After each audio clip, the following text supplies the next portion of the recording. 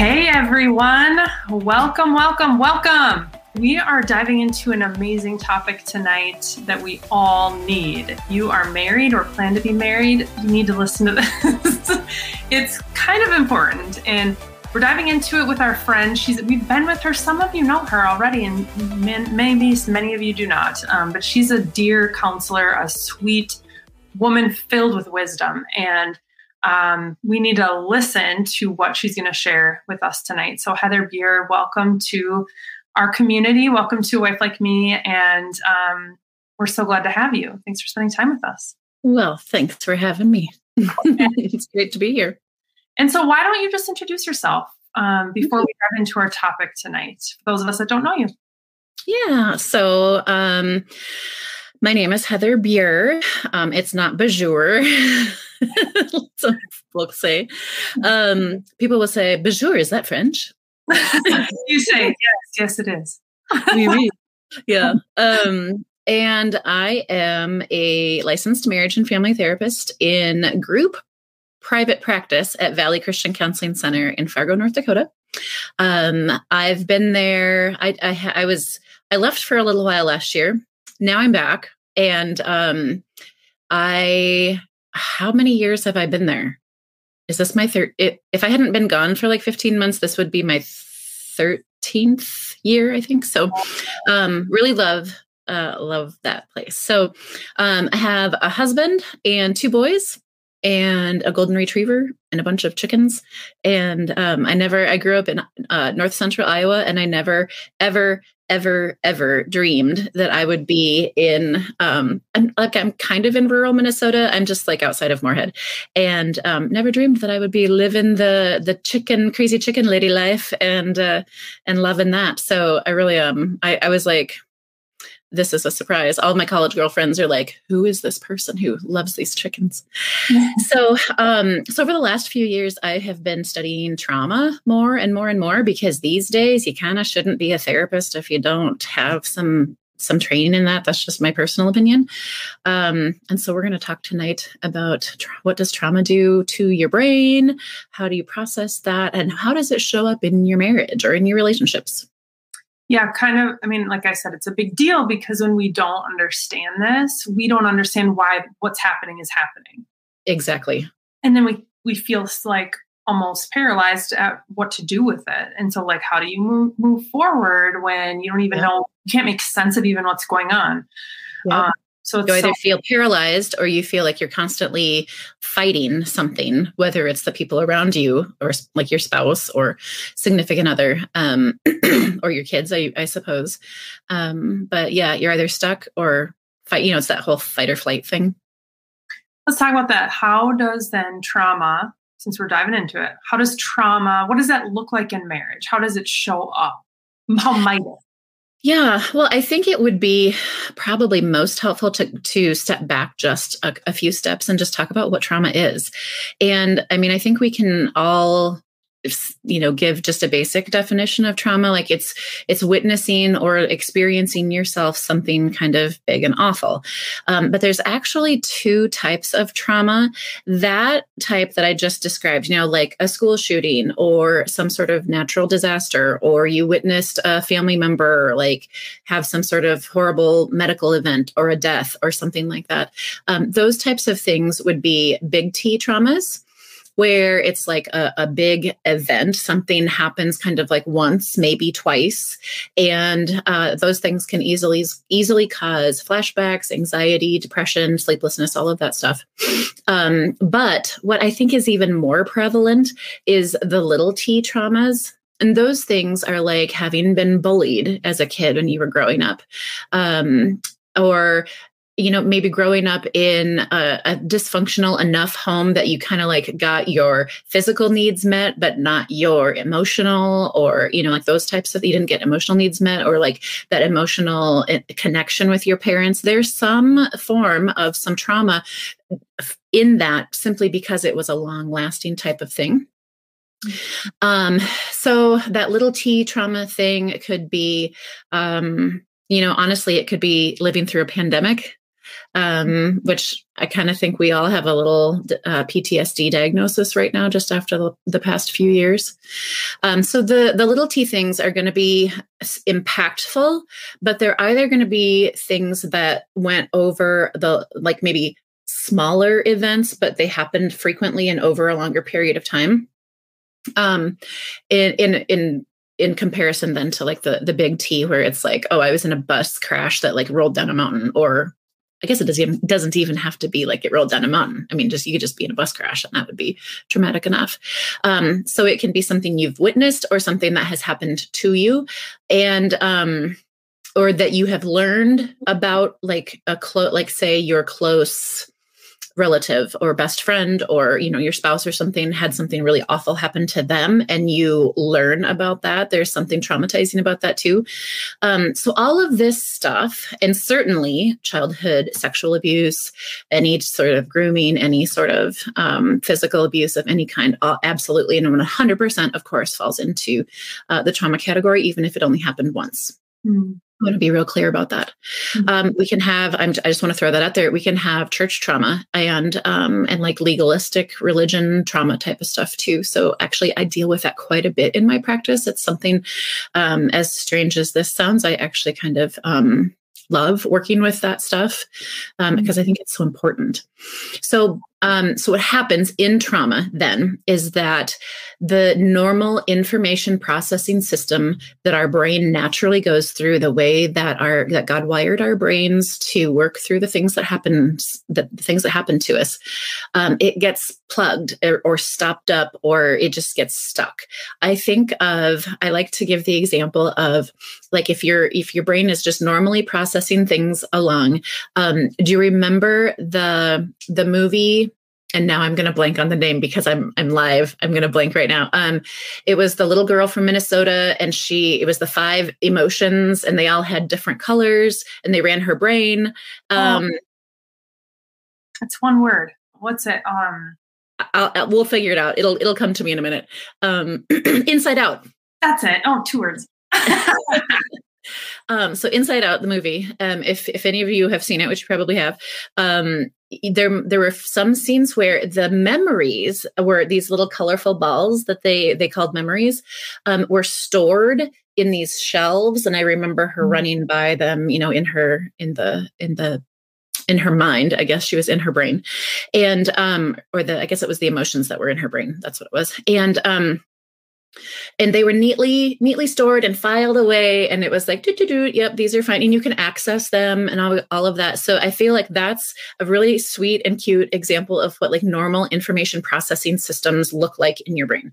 Your brain just processes the information and files it away, processes the information and files it away. And you can recall it, you can put it away, you can kind of make choices about that. But with trauma, if you think of those memory balls, if you want to call them that, with that, it's almost like they get stuck like clogging a toilet or something. They don't go through the normal information processing systems. This information, the memory of the event happening, they get stuck. And that is because it is a highly emotionally charged event. And because of that high emotional charge, our brain, doing what God designed it to do, kind of goes on like fight or flight mode. It goes into like survival mode. And we'll do just a little bit of brain anatomy here. But tucked way in the back of our brain mass is a lovely little almond-shaped piece of our brain called the amygdala. You've probably heard of it. Amygdala is the Greek word for almond, which I think is kind of fun. But that amygdala is totally based, like it stores memories completely based on emotion. So if you are experiencing something today that is really upsetting, and it feels like something that happened 5, 10, 20 years ago, your amygdala is referencing a memory that is only attached to feeling. It is not attached to time and space. Like it doesn't realize that this thing happened 20 years ago and that you are literally actually safe right now. It just feels, your amygdala feels or it recognizes that familiar feeling. Okay, this feels scary and unsafe and awful, or like it could be awful, just like that thing did 20 years ago, except your brain might not know because like I said, it's not connected to time or space, that you're safe right now and you're actually not in any danger. So you may experience some of those like kind of like PTSD symptoms, like you want to freeze, or you want to fight against something. And that's just your amygdala being an amygdala. But it probably means that there's some unprocessed trauma back there.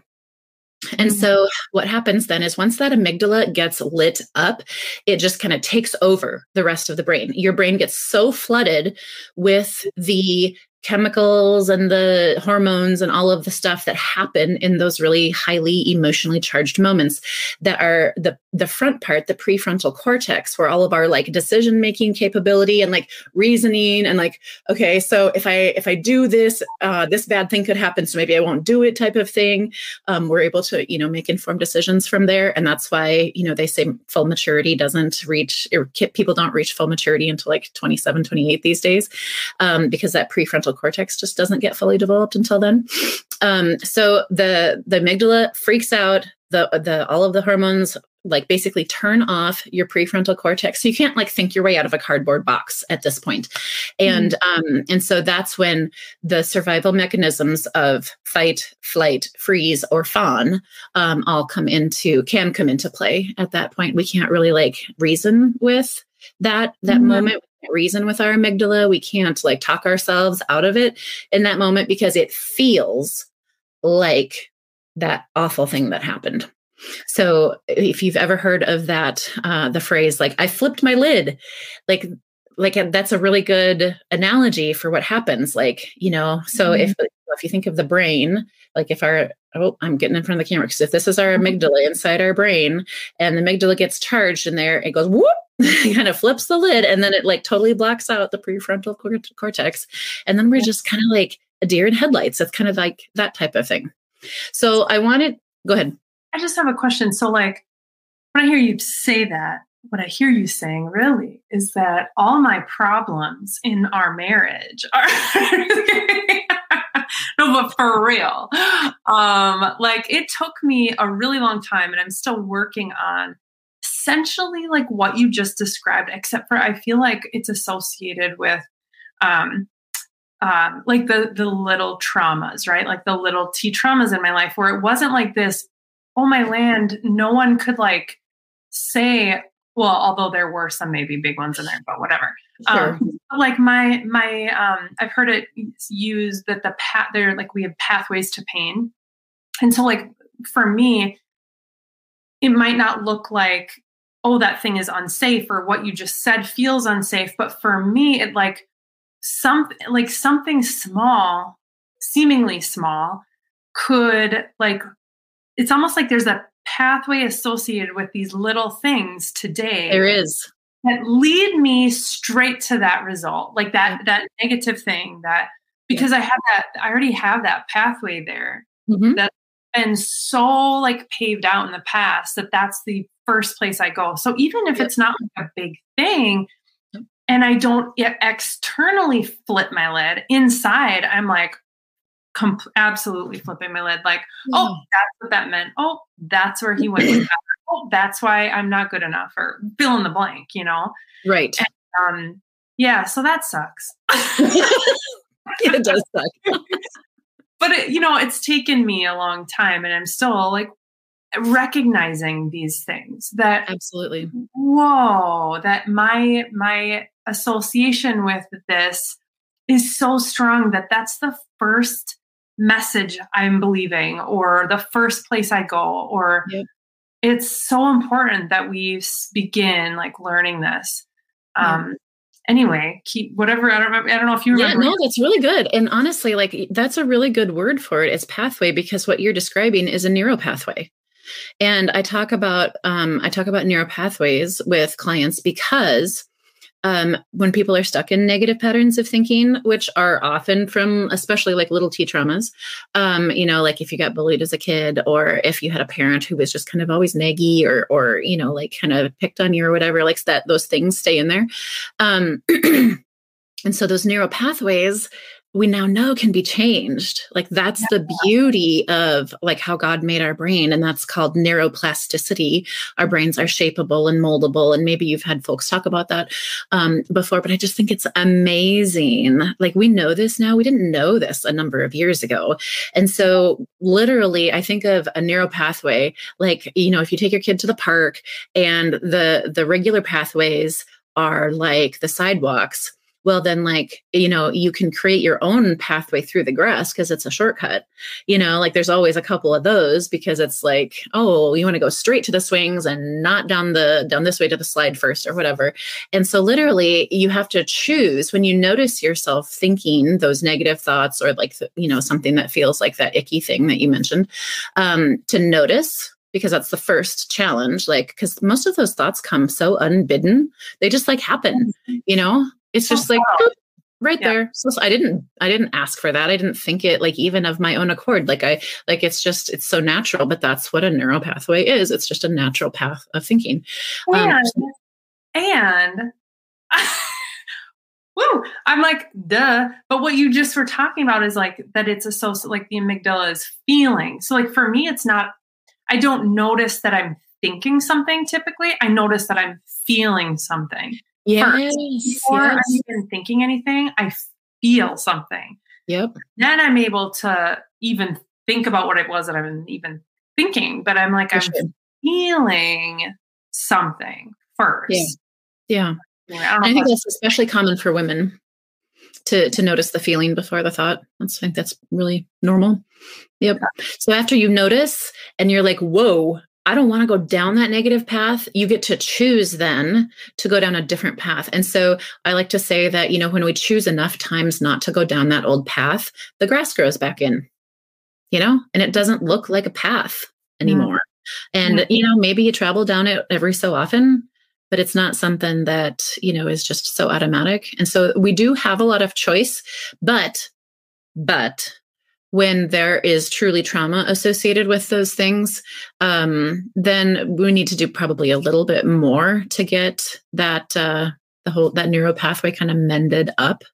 We can talk about that a little bit more too. But I wanted to talk about like what trauma is and how it affects us, so that it makes a little bit of sense then, like how we get triggered with our spouses, or how, you know, like different things kind of make us flip our lid.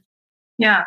So like, and thank you, Sean, for taking women. Please take your friends, share this with them, because you don't know who this is going to help. But what about like, what does it look like? Or because obviously you're working with couples, they're coming into you to see you. And I'd bet that most of the time they don't even know that what's causing that is associated with some type of trauma. For sure. What, like, you know, if you're going to go into the ER to see the doctor, you're going to say, these are my symptoms. I'm dizzy. I have a fever or whatever. What are are there typical things that kind of usually play out for couples? Well, I don't know that there are typical things like across the board, but there will be typical things per couple. And so a lot of times, you know, I'll kind of hear like the highlights of the things that they get stuck on or whatever. Yeah. And then I'll ask like, okay, so when he says or does this, what does that, you know, like, what does that feel like inside of you? And has that feeling ever happened before? Yeah. And so oftentimes, I mean, people are often aware, you know, of this stuff. And they'll be like, well, yeah, it does feel like this, blah, blah, blah, you know, that happened back in 7th grade or something like that. And I think that it can sound even a little bit cliche, like, oh, you know, here's some childhood trauma, you know, some wounds to just like mess with you, but it's just the truth. It's just how it goes. And, you know, and if people want to poo-poo it or whatever, they certainly can, but like, it's just, this is fact. This is what happens. This is how couples get stuck. I will even like personality differences and stuff like that. I'll watch people who grew up in like vastly different homes and be like real, you know how opposites attract, that whole thing. But then a lot of those deeply ingrained ingrained personality differences can sometimes be based on, like the way we were raised in different traumas and things like that. And then they start to rub against each other. And it just almost becomes, excuse me, like another one of those neural pathways. And it's like, we just kind of do this thing over and over and over and over and over. And yeah, it's just like maddening. It's almost just like it becomes like how they're even interacting. Like the pathway is just, their even basic interactions can be unhealthy. And then right. So I think maybe I'll share just a little story from my own life. So I grew up in a very talkative, very open, communicative family. My goodness, you're good. Excuse me. And my mom was and is, I guess you could say, I guess you would call her a people pleaser. Probably like another more clinical term for that would be codependent. My dad is pretty outspoken. I wouldn't say he's like, he's not going to go like pick a fight with somebody. That's not him at all. But he's he's going to get involved in the conversation that he's in and, give his opinion and say things like that. Whereas my mom might not be that person. And so I got used to this pattern and I didn't even know it. I got used to this pattern of my dad would tease my mom. And it would be, in many ways pretty benign, but then it could get a little like kind of not nice. And she just kind of took it. And I watched this thing happen and this dynamic, and I'm not trying to throw my dad under the bus or anything like this. Like we've had conversations about this. It's, it's not something that's like, oh, dad, whatever. But I grew up with this like subtle, relational style where I thought, and I can articulate this now, I wouldn't have been able to probably 25 years ago, but, like, women got picked on. Women, like, it was like, well, if the husband says something kind of icky about the wife, like she really doesn't have a leg to stand on and she just has to take it. Well, I wasn't about to do that. So I would get immediately like defensive if my husband would tease me about something. And as an only child, I don't do teasing well anyway. And so of course my husband has to be like a middle child and be like the instigator of all the things. And so like that was a huge thing for us though. And, is it related to trauma? I don't know. There's some dysfunctional relating in there. We can call it, like some relational trauma, I suppose. But I think it gives a good example of like, I was used to this pattern of relating. And so when I experienced it in my marriage, I fought against it hard. I was like, I am not going to be made fun of or teased or anything like that because I'm not less than you. And I'm, all these associations that I'd made in my mind about what that must mean. None of this were ever said out loud. Right. Good heavens, my father's mother was a PhD teaching in college in the 1940s. My dad is like totally respects women for some reason. Yeah. He just kind of picked on his wife. Yeah. So, it's just none of these things were said out loud, but it was just like, I made the association, well, if a man picks on a woman, that must mean she's less than. And I was like, ain't no way I'm doing that. So then my husband and I would get into these like, because I would think he was constantly picking on me. And then I would be defensive and, defensiveness, just that doesn't go anywhere in a relationship. That doesn't breed good things. And so we struggled for a number of years early on. Yeah. And finally we were able to work through that. But boy, that stuff is just weird. I appreciate that. Yeah. I appreciate that example because it makes me, I think it helps us see that it's not always, how do I say this? It's almost like you had been hardwired to be hypersensitive to like not going down that path. Like, no, I will not be that almost. It's like, right. I've experienced that as well, where it's just I have the way I've explained it to myself and my husband is like, I feel like I'm a bit, and he helped me see this, like almost hypersensitive to certain things simply because like I do not want that at all, or like to be a part of us, or like, it's almost like we develop this way of relating to our spouses when we are just trying to avoid certain things or, like protect ourselves from even the hint of something, and And I think it's helpful, for at least my husband, when he said, Amanda, he's made statements like, I don't think that was outside the range of appropriate. Normal. Or he's like, I don't think I said anything that, should result in the reaction you just gave me. I'm like, oh, I'm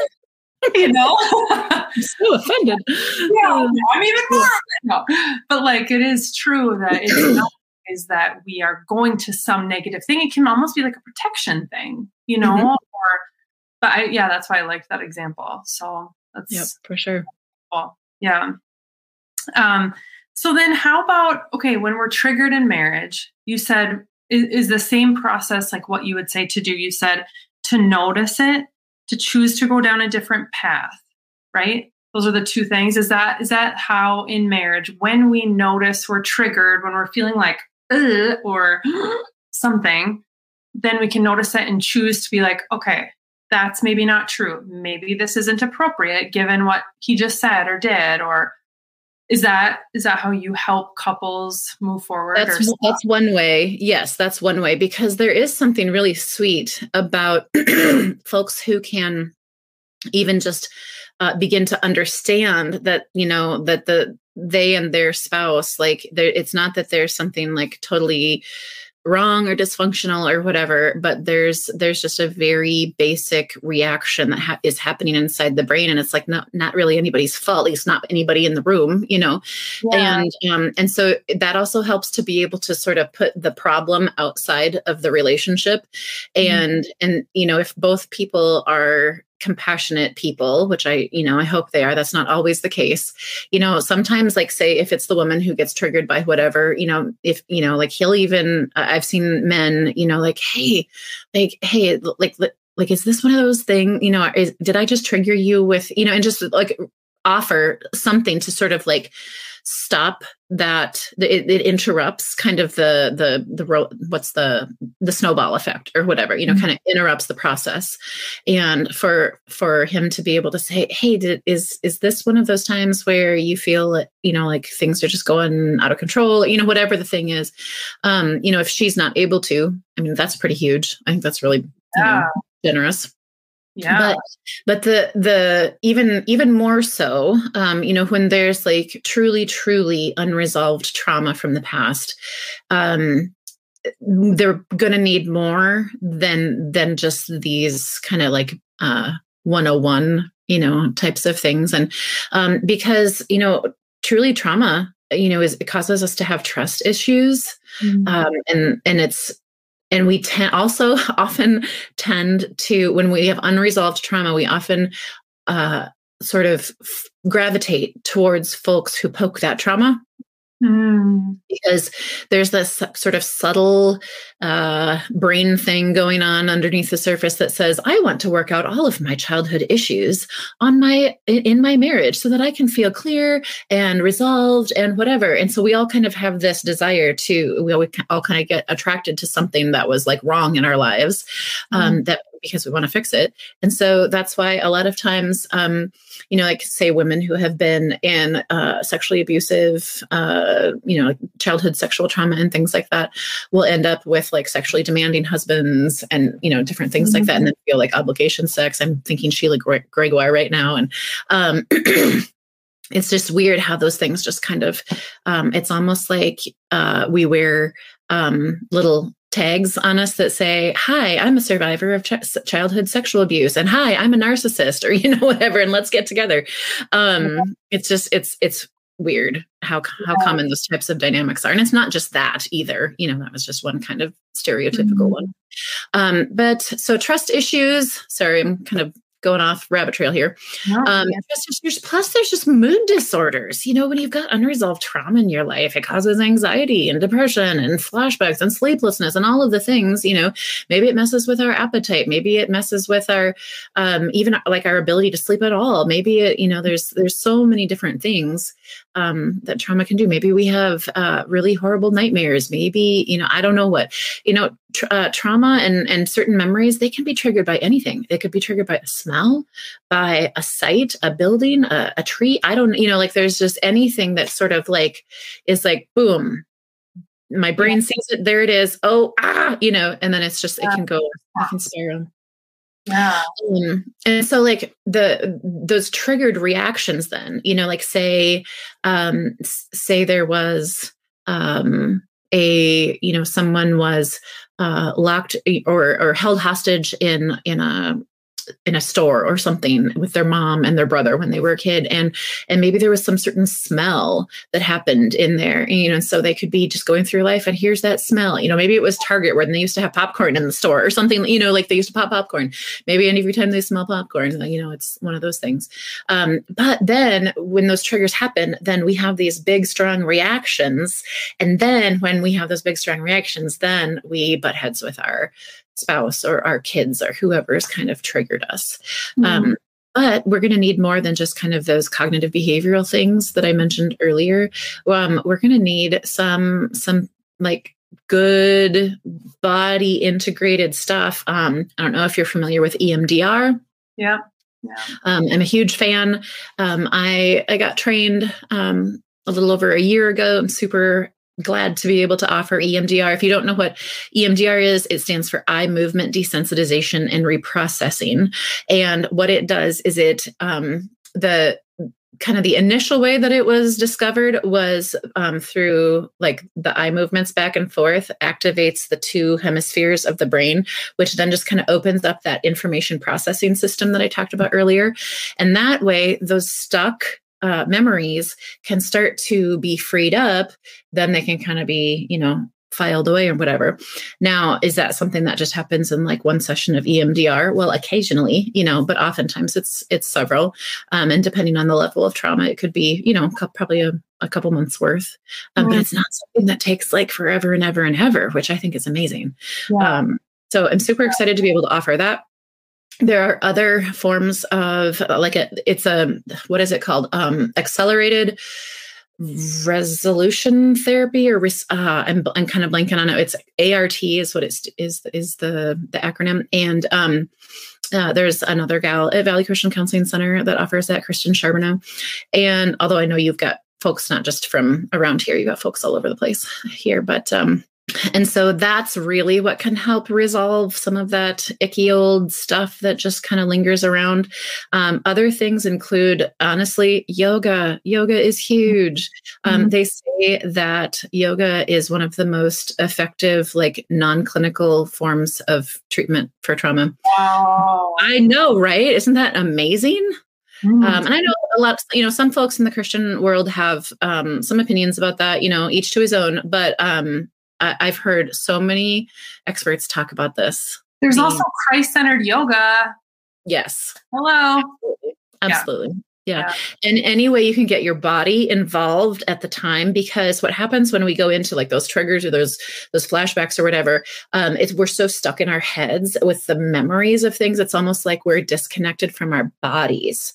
So they call it top down. If we can get down into our bodies in those moments and get reconnected, then that helps us to sort of integrate and move through and calm.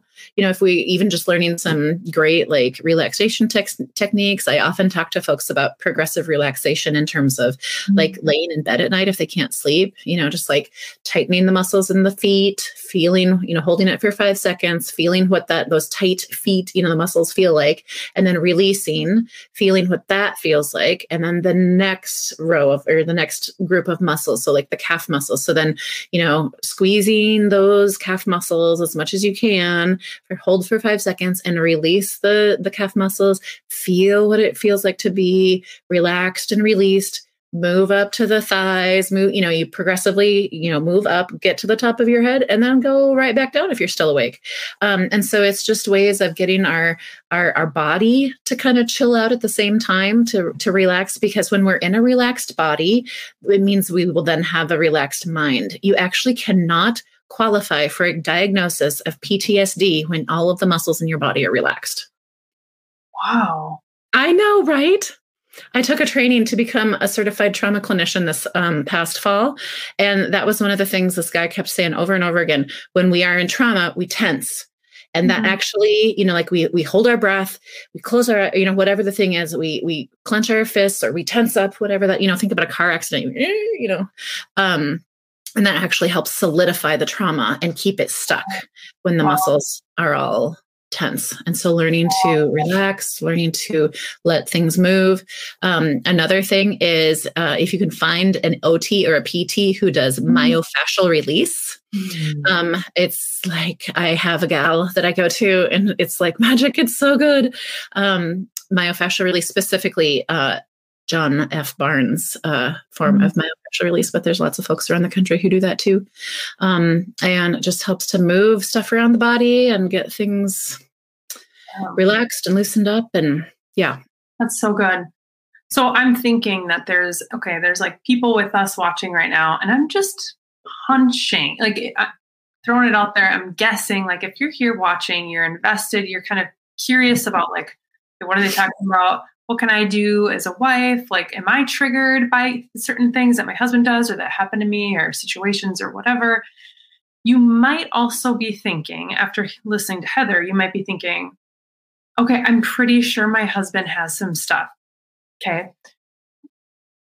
Obviously, if you talk to him about that, he might be very willing to go to a counselor for whatever therapy they might suggest, right? What do you suggest for the wives who are married to husbands that are either like in denial that they've got some sort of, they're, whatever the situation is, they're completely defensive about things, they're unwilling to stuff, they get angry easily at certain situations, whatever that looks like in their marriage, if they're unwilling to like dig into that issue, what would you say to that wife? Well, first of all, I feel like that response sort of like solidifies the fact that there's probably trauma back there, and also I just want to say, I empathize deeply with you. Not only was there a period of time when I experienced that in my marriage, and it was just one of the absolutely most maddening things I've probably ever experienced. But also, I just work with a lot of folks who, and I hate to say it, but stereotypically, it's the guy. Is it the woman sometimes? Yeah, sure. But like more stereotypically, let me throw a book recommendation out there. This fellow is not a Christian therapist, but he is phenomenal. His name is Terrence Real, and it's spelled like real, like the real, REAL, sorry. And he's a marriage and family therapist in Boston. And the book is called I Don't Want to Talk About It. And it's like, I think the subtitle is like Uncovering the Secret Legacy of Male Depression. And so I feel like that's just, that was a game changer in my practice and in my own marriage, because, gosh, I think especially around here in the upper Midwest, like there's so many folks who came from, farm families, with these like stoic Scandinavian backgrounds, or you pull yourself up by your bootstraps or whatever. That's, like the phrase we all say. And it's just like no emotions were ever tended to. There wasn't, it was just like work. I just see that so much. And even like almost a legalism about emotions, like, oh, I don't want to compliment my kids, they might get a big head or something like that. Wouldn't want them to think too highly of themselves or whatever. And so I just see a lot of really, I almost want to see like sad situations where oftentimes men just haven't been equipped to even understand what's going on inside of them. Yeah. And that is just, devastating to me, because there's so much out there. There are so many resources now. There's so much, we know so much more than we did 10, 20, 30 years ago. But what would I say? So first of all, there's that book, and it's specifically depression, but I think if you've got a husband who has some trauma history, he's gonna most likely have depression. And depression in men looks really different than depression in women. If you look at like the Diagnostic and Statistical Manual, the way that the big old honker that we use to diagnose folks, the diagnostic criteria for depression is largely based on women. Whereas, which is really strange because, most of the other criteria in the world for medical issues is based on men. But it's really interesting that, because men didn't really go and get attention, they wouldn't go to the doctor or whatever, traditionally speaking for that. So I feel like there's probably a lot of undiagnosed depressed guys running around out there, and they're going to look like workaholics, alcoholics, rageaholics, checking out on whether it's, gaming or even just phones, sitting in front of the TV with the phone in front of their face, or maybe just like out in the shop all the time, out in the man cave, whatever. Detached. Yep. Not present. That's just one of those things that breaks my heart. But the thing is, there is help. And so I think you have to approach this from a really compassionate and oftentimes really factual place. I feel like oftentimes men will respond better to, like, hey, I heard some statistics about blah, blah, blah the other day, and she described what this was like. And it sounds like you, and you seem like I'm kind of worried about you, and, that type of thing. I think if you come from a place of like just really sincere compassion, that's probably going to be your best bet rather than anger, which is probably happening anyway. Like if you've got just a really bottled up guy, you're probably angry too, which, is understandable. Yeah. So compassion, like there was a point in my marriage where I had to ask my husband to be treated for clinical depression. And I just looked at him and I said, I need you to do something. I can't live like this anymore. And you have got to be miserable. And then finally, when I said, you have got to, like, you're miserable, he's like, yeah. I am. And so, you just have to, there's something about if they detect any sort of like, this is just Heather's opinion here.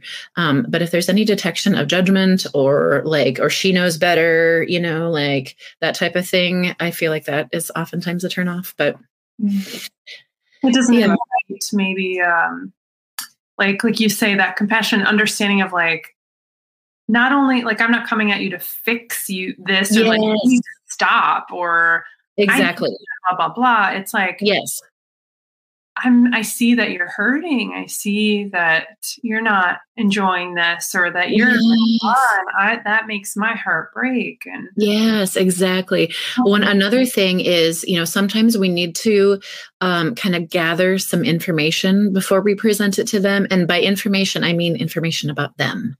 Like there was a point where my husband had stopped taking his antidepressants for a while, and I had noticed he just was extra checked out and like just kind of extra crabby and whatever. And then I realized like the whole container was like still full of his meds. And I was like, hey, so, I see this, I see that your meds, it looks like you haven't been taking your meds, but also like, you just don't seem like yourself. You seem extra crabby, extra whatever, because I'd been noticing, like, it wasn't just like one day I was like, oh, you just seem crabby today. It's more like, no, this has been going on for a while. Yeah. That's so helpful. And the kids notice, like sometimes if you throw one of those in there too, if the kids notice. Yeah. You're so funny. But for real though, like that's a thing. And yeah, that's really helpful because it's not an easy thing. Like we can get on here, we can talk about things, and the reality is some of us might be married to someone who that doesn't work for them, or that approach, it's not that simple, or whatever. There might be other things going on behind the scenes. You're like, that didn't work for me or whatever. Yep. And so, again, like we are always here at A Wife Like Me, always encouraging counseling all the time. I still go to a counselor because I need it. Me too. Yeah. And so at the very least you can go. Like at the very least, you can go to learn, just like what we're talking about. Like, how should I deal with this? What should I, like, what do I do? To help, like, have someone so wise help you navigate through that, through prayer and processing and all the things. So, Absolutely. Maybe there's more healthy boundaries that you need to draw. If there's a case, if you're in a situation where things are even dangerous emotionally, I think that there are times when a separation is a very healthy thing. And I don't typically think of separation as a stepping stone towards divorce. I see separation as very much can be used as a very healthy tool for reconciliation if it's done right and if it's done well and sort of like executed judiciously, with certain goals and time limits and things like that. Yes, I've seen that as well. And I've seen it really turn hearts back to the Lord and each other. Mm-hmm. And, so yes, and that too is so like a counselor will help you navigate all of that. So I have a little podcast too. I don't know if that was clear on the website, but I haven't done anything with it for I don't know, maybe a year and a half. I've got about 12 little episodes out there, but it's super fun. And I do want to get back to it someday, but it's called If I'm Honest, and it's all about emotional honesty. And there's a bunch of different topics like about codependency and, how do you reconnect with a spouse when you've just been in a season of disconnection and even just how do you deal with your feelings about God? How do you deal with if you have negative feelings towards God and things like that with, emotional honesty in that direction. So it's on Apple Podcasts and all the other places you can find. Awesome. And just thank you. This is so needed. And if you're watching, I encourage you again, take a friend or share this with them. Everything we do, again, I said this earlier today, we get comments, emails from wives, and almost every single time they'll say, a friend sent this to me, a friend shared this with me, a friend tagged me or whatever. That's how you help someone else's marriage, and you have no idea who needs it. So all of Heather's resources are there. If you are in North Dakota, are you licensed in Minnesota or North Dakota? Mm-hmm. Both. Minnesota, North Dakota, you can get in at Valley Christian. And again, that's all on her website. She speaks as well, correct? Yep. So you can bring her in if you have a church, retreat, gathering, workplace, mental health issues. She's your gal. So check that out at her website. I wanted to offer a couple book resources too, and I'm afraid it's going to be backward. Oh, is it backwards? It's not. I don't think. Oh, well, look at that. Okay, so this is probably the number one this is the go-to book these days is The Body Keeps the Score by Bessel van der Kolk. If you ever get a chance to listen to him talk, he's fantastic. He's Danish. Yeah, Danish. And he's probably, 70 or 75 or something like that, and swears like a sailor. And he's just That's awesome. Yeah, and so you can he's got stuff on YouTube and whatever. But then another one, this is just a gold standard, Waking the Tiger, Healing Trauma by Peter Levine. This has been around for a while, and he's got several. Peter Levine has several books, trauma related books, and there's getting to be more and more good ones out there. This is a good time to be alive to deal with all of the yuck. Yes. And like you say, I was just listening to a podcast about the trauma of COVID and that we don't even realize the trauma we've had. And the result for so many of us is we don't, which is also fascinating, which we should totally talk about sometime, is that for a lot of churches and this is not on topic, but it kind of is.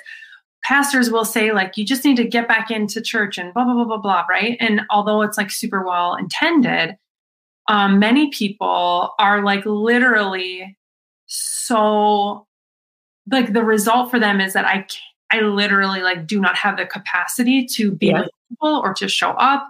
And so they are being fed at home. It's just that we have to grow in compassion in this season for what people have been and are going through on top of, you add that trauma on top of whatever else they were already dealing with.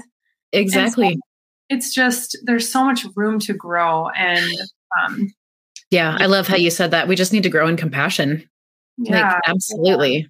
Yeah. The stuff that used to work or even sort of seemed to work, that probably didn't anyway. But it just isn't, things are just different now.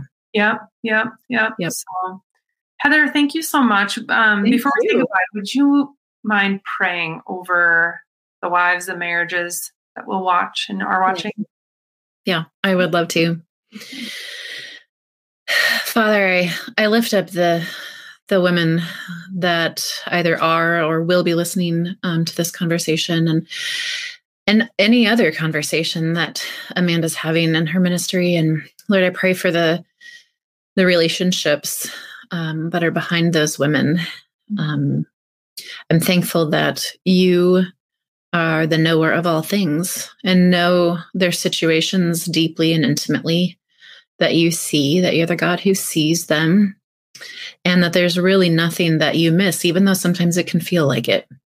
And so in those moments, God, if it feels like they're being missed by a spouse, by a significant other, may they find that you don't miss them. You see them, that you are there and you meet them, and that you protect them, that you uphold them with your righteous right hand. And Lord, I pray that trust could grow, not only with you, but also with others, where healing takes place from past issues, past traumas. May there be help for husbands who need it. May there be open hearts when a wife needs to say something to a husband. May there be a chance for him to hear, even if she doesn't think he will. Would you be working and healing, because that's who you are. You're the healer and the restorer of all things. And there is redemption in every icky circumstance. And so I pray that over these ladies, over their marriages, their families, and ask all of this in Jesus' name. Amen. Amen. Thank you, Heather. We appreciate you and your wisdom and your time pouring into us. And ladies, thank you so much for being with us. Our free resources to marriage resources are linked, and you can find everything at awifelikeme.com, our podcast as well, book. So thank you for being a part of our community. We'll be back on Sunday with Jennifer Taylor Wagner. I don't know if you know who she is yet, Heather, but she's phenomenal. Awesome. Yeah, Your Good Body is her book. So it's awesome. But anyway, Cool. See you Sunday for that. Thanks for being with us again, ladies. Love you all. Thank you, Heather. Thank you. Have a good night. Friend, have you ever thought about starting a podcast? If so, Spotify's got a platform that lets you make and start a podcast so easily and then distribute it everywhere and even earn some money. It's all in one place for free. It's called Spotify for Podcasters, and here's how it works. Spotify for Podcasters lets you record and edit right from your phone or computer. So no matter what your setup is like, you can start creating today. And then you can distribute it wherever podcasts are heard. Even video podcasts are available on Spotify. With Spotify for Podcasters, you can earn money in a variety of ways, including ads and podcast subscriptions. But best of all, it's totally free and there's no catch. Ever since we've been using Spotify for Podcasters at A Wife Like Me, we've been able to triple our reach, reaching wives across the globe. And it's so simple. Again, we do this right from our computer. And again, you can do it from your phone. Download the Spotify for Podcasters app, or just go to www.spotify.com/podcasters. Again, www.spotify.com/podcasters to get started.